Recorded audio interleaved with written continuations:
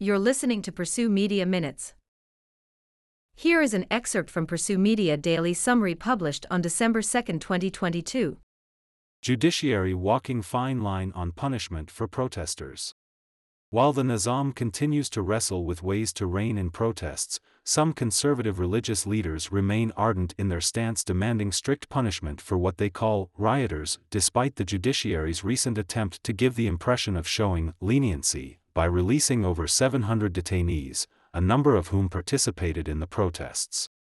Concerned over deepening anti-regime sentiment that extended to soccer fans who refused to support the national team during the World Cup, Judiciary Chief Gholam Hossein Mohseni Ajayi, on November 29, announced the release of over 700 detainees with no prior record. Since the announcement, Mohseni Ajayi has shown no real signs of retreating from what appeared to be a softer line towards protesters, but is now commending judges and court officials for expediting trials of accused protesters, which could lead to the harshest punishments. In statements published by the Sarat news outlet, Mohseni Ajayi blamed enemy conspiracies for triggering the unrest and praised Basij forces for sacrificing their lives and safeguarding public security. Some conservative figures outside of government have called for stricter penalties for the protesters.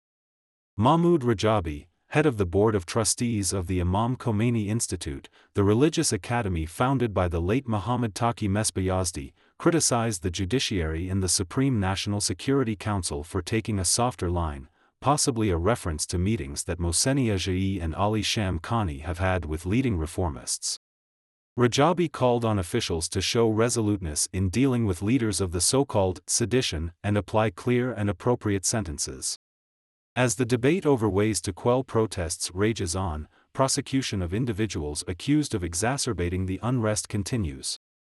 In a televised court session, physician Hamid Kara Hassanlu was seen being questioned by a judge accusing the defendant of leading a mob in attacking Basij member Ruhollah Ajamian, who died on the scene and has been labeled a martyr by the Nezam. Ajamian's family has asked for the maximum sentencing in the case of their son. During questioning, the judge inquired about the defendant's salary, between 50 and 100 million chumans a month. Former MP Hamid Rasoai appeared particularly bothered by the discrepancy between the defendant's income and that of the Basiji victim. Despite the defendant's multiple denials, Rasoai claimed Kara Hassanlu had beaten the slain member of the Basij while his wife was busy filming. Pursue Media provides media research, open-source intelligence, analysis, AI-driven analytics, and strategic communications consultancy. For more information, please get in touch with us.